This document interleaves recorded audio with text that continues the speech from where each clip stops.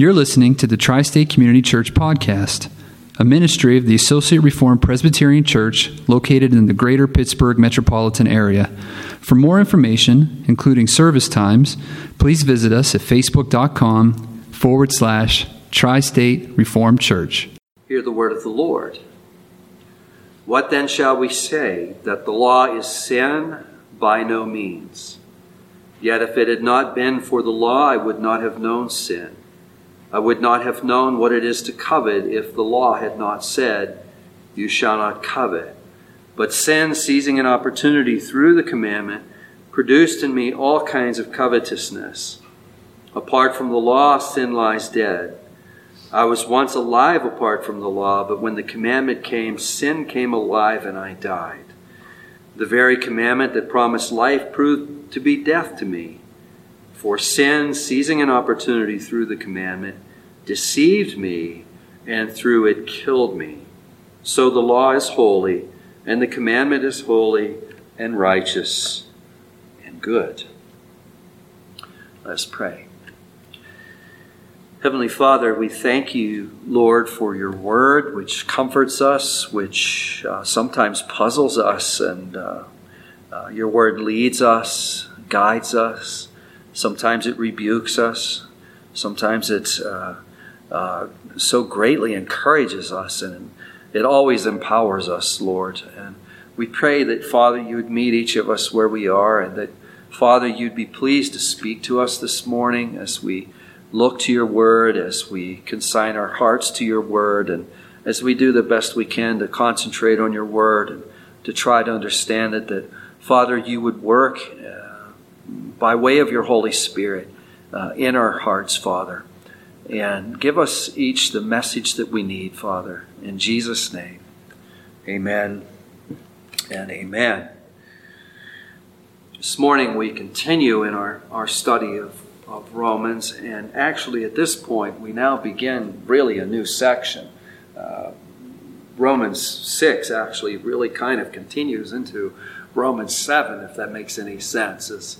It doesn't really make sense, but Romans 6 continues into Romans 7. That doesn't make any sense, does it, Lorraine? I think you guys know what I'm saying.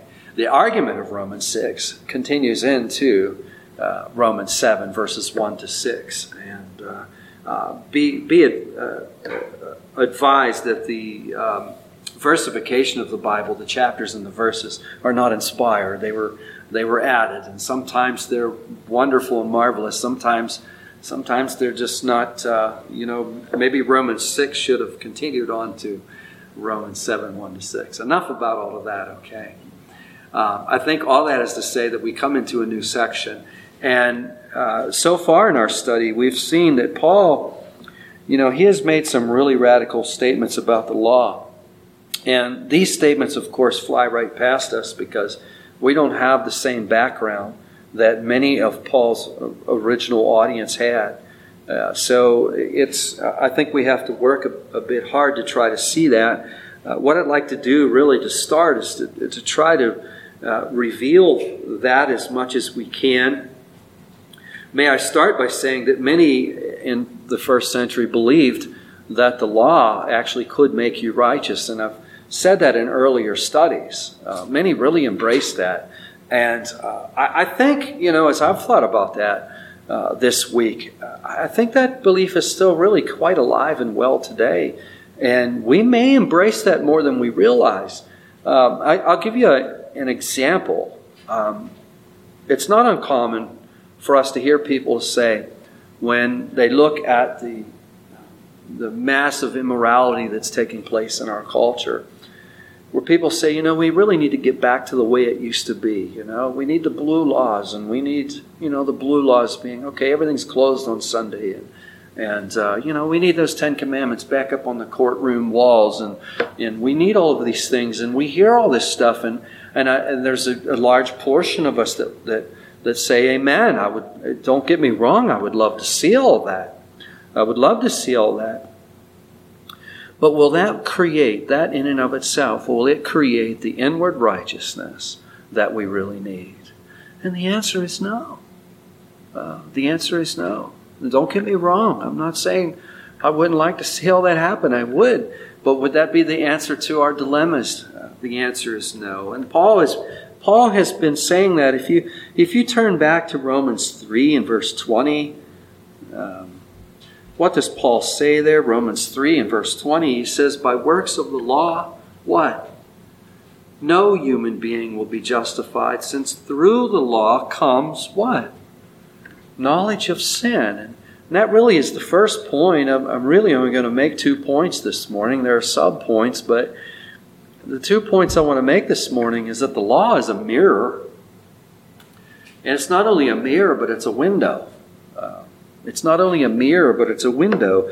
And all the way back in Romans chapter 3, verse 20, Paul is saying that by works of the law, no human being will be justified, since through the law comes knowledge of sin. Now, if you believe that the law can make you righteous, this is a radical statement.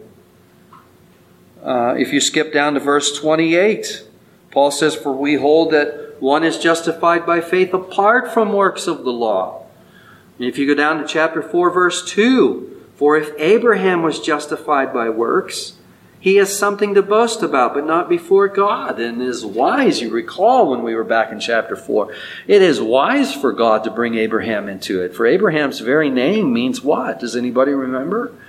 His very name means father of the faithful, if you will. Father of the faithful.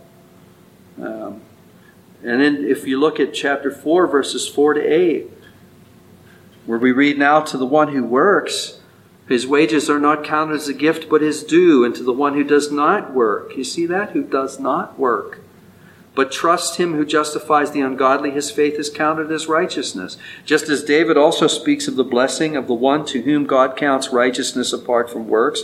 Blessed are those whose lawless deeds are forgiven and whose sins are covered. Blessed is the man against whom the Lord will not count his sin. Radical statements. You go down to chapter 4, verse 13 and 15. For the promise to Abraham and his offspring that he would be heir of the world did not come through the law, but through the righteousness of faith. For if it is the hearers of the law who are to be heirs, faith is null and promise is void. For the law brings what?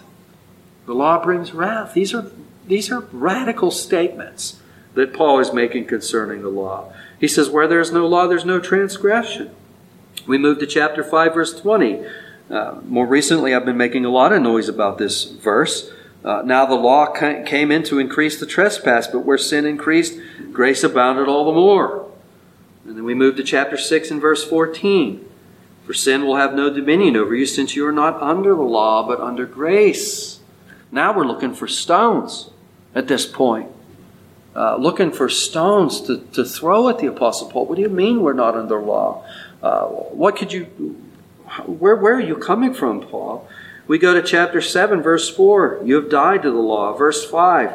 For while we were living in the flesh, our sinful passions aroused by the law were at work in our members to bear fruit for death. Excuse me? Verse 6. But now we are released from the law, having died to that which held us captive, so that we serve not under the old written code, but in the new life of the Spirit. And I think we could add to this some of the comments I made last time. If you look at chapter 7, verse 1, Paul tells us there that the law is binding on a person only as long as he lives. And last week I said, the law is binding as long as the sinner lives. Once you break the law, it gets a hold of you. It gets a hold of you. And it's not going to let you go. You're a lawbreaker. The law has no mercy. It has no curve. That's so popular today, to think that there's a curve. There's going to be some kind of curve. There's no curve. The law has no kind of curve. The law is always picking on us. It always reveals your faults, no matter how hard you try. It is always showing you warts and all. No matter how hard you work to try to hide it, it is right there. It's exposing your heart. No matter how hard you try to backpedal it, it sentences you. It convicts, it judges, it sentences, fault finding. So all of this having been said, we might be inclined, given Paul's argument, is the law any good? Is the law any good? And if you look at verse 7, what does Paul say? To put it in his words, he says, what then shall we say? That the law is sin? In other words, he said, is the law any good? Notice how he answers. Look at that little phrase. By no means. That phrase has come up before, hasn't it? The beginning of chapter 6, and comes up a couple times in chapter 6. He says, by no means. And if we continue in verse 7, he says, if it had not been for the law, I would not have known sin. Now, Paul is not saying that, okay, none of us would know right from wrong if we didn't have access to the Ten Commandments. He's not saying that. How do we know that? Well, you remember back in chapter 2. If you go back to chapter 2, verses 14 and 15, what does Paul say there? He's speaking of the Gentiles who do not have the law, verse 14. By nature, do what the law requires. Okay. You see that there? For when Gentiles who do not have the law, by nature do what the law requires, they are a law to themselves, even though they do not have the law. Verse 15, they show that the work of the law is what? It's written on our hearts. And it's been a while, but we studied that verse months ago. And we come to the conclusion that what is God teaching us through those passages is that the law is written on each of our hearts. And missionaries and sociologists will tell us that you can go to virtually any culture you want, and there is a standard of right and wrong there. And much of the standard, it's distorted, of course, because we're fallen, but as image bearers of God, we all have this sense of what is right and what is wrong. So, if that is the case, what in the world is Paul saying in verse 7? When he says, if it had not been for the law, I would not have known sin. If it had not been for the law, I would have known sin. What is he saying there? Well, look what he goes on to say next. He said, I would not have known what it is to covet if the law had not said, you shall not covet. What is Paul saying here? I think a clue to what he's saying here can be found in his choice of commandments. I think it's interesting that the Apostle Paul uses the 10th commandment here. I think it's quite interesting. And you'll notice that he doesn't say, listen, if it wouldn't have been for the law which said thou shalt not murder, I wouldn't have known what murdering is. He doesn't say that, does he? He doesn't say if it wouldn't have been for the commandment that says thou shalt not steal, I wouldn't know what stealing is. He doesn't say that. He doesn't say if it wouldn't have been for the commandment that said thou shalt not commit adultery, I wouldn't know what adultery is. He doesn't say that. Or lying, if it would not have been for the commandment that said you shall not bear false testimony, I wouldn't have known what lying is. He doesn't say any of those things, does he? Instead, he says if it would not have been for the commandment that said thou shalt not covet, I wouldn't have known what covetousness is. Now, why is he picking on the 10th commandment here?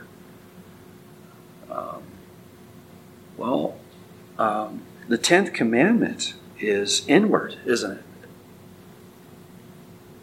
How do we externally covet something? Can we externally covet something? We can exhibit behavior that is driven by covetousness, but the actual covetousness is inward, isn't it? It's inward. If we know somebody really well, we might be able to tell that they're coveting something. We might be able to tell by their behavior that they're coveting something. But the whole idea of covetousness, that is all inside, isn't it? It's all inside. And I think that when this rang true to Paul's heart, he discovered that sin was not merely behavioral or external. He discovered that sin is an inward condition. It's an inward condition. And we see here the law is a mirror. It's a mirror. And the interesting thing about this mirror is, probably most of us have already looked into a mirror already today. I assume that most of us, when we were brushing our teeth and getting ready to come to church, we looked into a mirror. And when you looked into the mirror, what did you see? You saw cheekbones, you saw eyebrows. You might have been scared of what you saw on top, Might have saw bed hair, maybe, hair all. But my point is, what you saw is all external. You saw the outside. But see, the law is a mirror. But it's a mirror that exposes the inside. It exposes the inside, doesn't it? It's really a magnificent thing. It's a magnificent thing. Now, it gets even more intense in verse 8. If you look at verse 8, Paul says that sin, seizing an opportunity through the commandment, produced in me all kinds of what? Covetousness. See, again, he's picking on this inward sin, the sin that can only be committed inside. This covetousness. So, okay, many in the first audience thought the law could produce righteousness, but here we see the opposite, that this inward sin takes the law, if you will, and there's this reaction that takes place. This inward sin takes the commandment and a reaction. When this inward sin and the commandment are added together, we get this reaction. And what is it? It's more sinfulness. It's actually doing the very opposite that we would think that it should do. Earlier this week, I was listening to an old interview. Actually, it was an old episode of Car Crazy. Has anybody ever seen Car Crazy before? No one's seen Car Crazy. Well, it was an episode of Car Crazy, and it was featuring Jeff Beck. We've got some guitar players here. Jeff Beck is one of my old favorite guitar players, and he was being interviewed, and they were in the outskirts of London looking at his car collection, and through the course of the interview asked Jeff Beck, where did your love for cars come from, and your love for music, where did it come from? And he said, well, when I was a boy, I don't know, maybe 10, 11 years old, my uncle took me for a ride in his little sports car, and he said, I thought that was just, and you could see him, he was just all lit up, just thinking of those memories, and they're going down the English country roads in this car, and he's just thrilled. And he noticed on the dash there were these two knobs, and he asked his uncle, he said, what do these knobs do? And his uncle said, well, I don't really know. And Jeff Beck turned one of the knobs, and there was a little switch, and he turned the knob, and music started playing. His uncle didn't even know there was a radio in the dash, and music started playing, and Jeff Beck said it was blues, and he was really getting into it. And his uncle quickly turned it off. And shortly after that, his mom had taken him to see a movie. And he said the B movie, not the A movie, not the movie they went to see, but the B movie. He said the B movie had this scene in it where these folks were lined up, and they had these hot rods, and they were about the drag race. And don't misunderstand the interview here. Jeff Beck was not promoting that we'd be drag racing on the highways. In fact, he wasn't promoting immorality in any way. He was being a perfect gentleman in the course of the interview. And he said he saw those cars, and he just was just enthralled by those cars. And his mom actually grabbed him and took him right out of the theater, and they never saw the movie. She didn't want him being involved with the cars. And then he said something that I thought was really, really insightful. He said, when your parents tell you to do something, it just makes you want to do it all the more, doesn't it? And he wasn't saying it because he was promoting disobedience. You could never get that from his interview. He was just merely explaining how all this came to be. But it's interesting that he would say, when your parents, when they tell you not to do something, it makes you want to do it all the more. The law stimulates a sinful heart to do what? To continue to rebel even further, doesn't it? And that's what Paul is saying here. And here's a radical statement. Look at the end of verse 8. In fact, let me read verse 8, the whole thing. Paul says, but sin, seizing an opportunity through the commandment, produced in me all kinds of covetousness, And then he says, apart from the law, sin lies dead. Sin lies dead. Now, we can surmise immediately that Paul doesn't mean that without the Mosaic law there is no sin.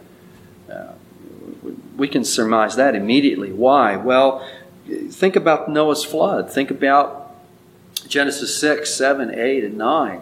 God destroys the entire earth, doesn't he? And why does he destroy the entire earth by way of a flood? He destroys it because of judgment for what? Judgment for sin. And this occurs centuries and centuries and centuries before God gives his law through Moses, doesn't it? So what does Paul mean here, that apart from the law, sin lies dead? Well, he's saying again what he said in the first part, namely that the law excites sin, if you will. There it is in our heart, this sinful desire, but as soon as the commandment comes, what's it do? It actually enrages it. It actually enlivens it. It actually enlivens it and excites it. And if you continue on and you look at verse 9, Paul says, I once was alive apart from the law, but when the commandment came, sin came alive, and I died. Now, left to ourselves, we rest very comfortably in our sins, don't we? Without God's grace, we are very comfortable in our sins. And if the Holy Spirit would begin, and that's why I was praying the way I was, why it was on my mind was because of writing this sermon. If the Holy Spirit would come into the Ohio Valley and convict our loved ones, our fellow neighbors of their sins, people would be coming to Christ in droves. But until then, we are quite comfortable in our sins. Quite comfortable. But when the commandment comes, that is when the Holy Spirit convicts us of our self-righteousness, well then sin comes alive and we die, doesn't it? I'll give you a story out of my own background. I've shared it with some of you. I don't think that I've shared it with all of you, but back when we had our music store, there was a fella that I got to be very close friends with he was an extraordinary bass player. And this guy was so good. Like, not many bass players can attract a crowd and keep an attention. It's just the nature of the instrument. But he was one of those guys that not only could he attract a crowd, he could keep them entertained for a good 45 minutes. We hired him at our grand opening just to play. We had him set up on some gear, the store stock, and he played for 45 minutes, maybe an hour. He loved it. Everybody, little kids, senior citizens, and everything in between gathered around him. He's such an incredible player. And we got to be really good friends. And he would sometimes come into the store just as I was about to close. He would see my truck sitting there, and he would come in, and we would turn out the open light and turn out everything but the night lights, and we'd sit in there and play blues sometimes till 9:30, 10, 11 o'clock sometimes. And one particular, it was a September-ish evening, we had done just that. And as he was getting ready to leave, we were standing under the night lights and was about to open the door and exit and lock the door. His nickname for me was Bad Dude. He says, "Man, Bad Dude, when am I going to see you in church?" And this is what I said to him. I said, "I don't know. Sunday is the only morning I get to sleep in." That's what I said. Those words came out of my mouth. Sunday is the only morning that I get to sleep in. And he looked down, not in a legalistic way. It might sound legalistic, but it wasn't legalistic. It was just fact. He looked down like this. And then he looked back up at me and he says, "Man, Bad Dude, all that the Lord has given you, and you're telling me you can't spend an hour with him a week." Oh, the commandment came and I died. And boy, did I die. I died so significantly that I've never been the same since that evening. I've never been the same since then. Conviction It kills. The mirror was placed before my heart. And I didn't see the external, I saw the internal. The very commandment, verse 10, that promised life proved to be death. Kenny had no way of knowing this. I wrestled with this and wrestled with this and wrestled with this, and I came to the conclusion that Kenny had no way of knowing this. He had no way of knowing this. I never discussed this with him, but I was proud of the way I paid my bills. My credit was impeccable. If I went into the bank and I wanted whatever, they gave it to me because there was a single mark on my credit. My credit was outstanding, and suddenly I was a delinquent of the worst kind.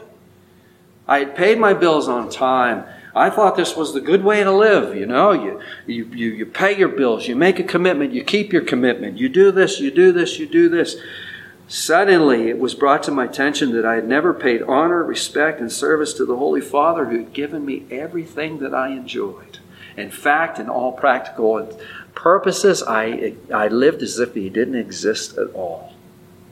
And I died. That started the whole thing.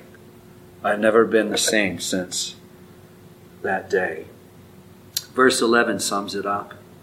Paul says, "For sin, seizing an opportunity through the commandment, deceived me, and through it killed me." Maybe some of you have a similar story. So is the law sin? Back to Paul's question, by no means. It's a mirror into the heart, convicting us of our sins, isn't it? It doesn't reveal the outside, it reveals the inside. That's the first point. The second point I won't keep you very long for. If you're thinking the second point's going to be as long as the first, I got good news for you. It's not going to be that long, okay? The law is a window. It's not only a mirror, it's a window. If you look at verse 12, Paul there states his conclusion. And here, we can have no doubt about how Paul views the law. Look what he says. He says the law is holy, and the commandment is holy and righteous and what? It's good. Now, how can Paul say this about the law? It's because the law describes God's character, doesn't it? If we want to know what God's like, study the law. It's a marvelous study. I can remember shortly after I was convicted in that store that night, I began to read the Bible. I read the Bible in about 6 months. And I spent a lot of time in the Old Testament, reading the Old Testament, reading all those laws. And it's a good exercise to do that. Why? Because as we read those laws, we learn what God is like. The law is merely a reflection of His character. What is God like? Well, He keeps all these laws. That's what He's like. He first of all, He never lies. If God tells us that in Christ Jesus we can have eternal life, we can believe Him. Why? Well, He never lies. He never lies. He never steals. He is always perfectly faithful. That's why adultery is so heinous to Him. He is always perfectly faithful. He meets us with steadfast love and a love that is perfectly faithful. His justice is always perfect. And we can just continue to go on and on and on. So we see that the law reveals, it's a window. Not only is it a mirror to where we see our insides, we see what our heart is really like. It's actually a window to His beauty and His character and His majesty and His splendor. And in fact, it is the window that makes it a mirror. I'm looking around for puzzled faces. I see a couple. What do I mean by that? By looking through the window and seeing God's perfection, that causes that window to suddenly become a mirror which reveals our imperfection. Does it not? Think of Isaiah. Isaiah is like a perfect example. Upstanding man, as I've said many times. If Isaiah lived in Chester, we would all say, Isaiah is the holiest man around, period. You want to be in the presence of a holy man, an upstanding man, a good man, a man of God, go visit Isaiah. The experience would be incredible. Go visit him. Yet in a vision, he sees the Lord seated upon His temple, seated upon His throne in His temple. And what happens to Isaiah? There's the window where he sees. And as soon as he sees, that window becomes a mirror. And he cries out, "Woe is me, for I am undone." The Hebrew literally means, I am coming apart at the seams. I'm coming apart at the seams. Nobody is going to come to Jesus in a saving way until they realize this. You see, without the Holy Spirit doing this work, our labors are in vain, everyone. They're completely in vain. The Holy Spirit has to put the window before us so that we can see through the window, and that the window would become a mirror so that our hearts could be exposed before Him. Is the law good? Oh my goodness, the law is good. The law is very good. Should we reject the law? By no means. We're not saved by works of the law, but being saved, we're not to be lawless, are we? No. The law is our mirror exposing the work that God needs to do in our hearts, isn't it? And it's times like these where sometimes God will reveal to us the work that needs done, and we get convicted of our sins, and what do? We repent, and we find His forgiveness afresh, and we find His forgiveness all over, and God moves us through one thing, and then time goes by and He reveals another thing, and time goes by and He reveals another thing. He never reveals it all to us at once, does He? If He would suddenly do that, none of us could bear it. I couldn't bear it, and you couldn't bear it. So merciful, so fatherly, so much a parent to us, and a loving parent. He reveals a little bit at a time, but He does reveal it, and when He does it by way of the law. I mean, He does it by way of the window. We look at His character, we look at what He is like, and the window becomes a mirror. And by God's grace, may that window be ever before us, and may that mirror be ever before us. And which is to say, may we become more and more like the standard, more and more like the law. Amen. I think that's enough for this morning. What do you think? Okay. I see lots of smiles, so let's pray. Heavenly Father, we thank You, Lord, for Your word to us this morning, Father. We thank You for Your tender compassion and care and patience. We thank You, Father, that You meet us, and our hearts are so twisted, and our hearts are so they are so sinful beyond what we can even imagine. But Father, we thank You for the extraordinary grace that we have in Christ Jesus, that Jesus came and took this sin, and He took it away from us, that He paid the penalty for it, and He gave us the very righteousness that is His. And Father, we thank You that we have this new life. We died, when Christ died, we died. We were crucified with Him, and in this spiritual sense, we were raised with Him. And we thank You for this newness of life that we walk in. And it is not a newness that rejects the law, but it is a newness that embraces the law, not for salvation, but for righteousness. And Father, impress these things upon our hearts. Father, we pray in Jesus' name. Amen and amen.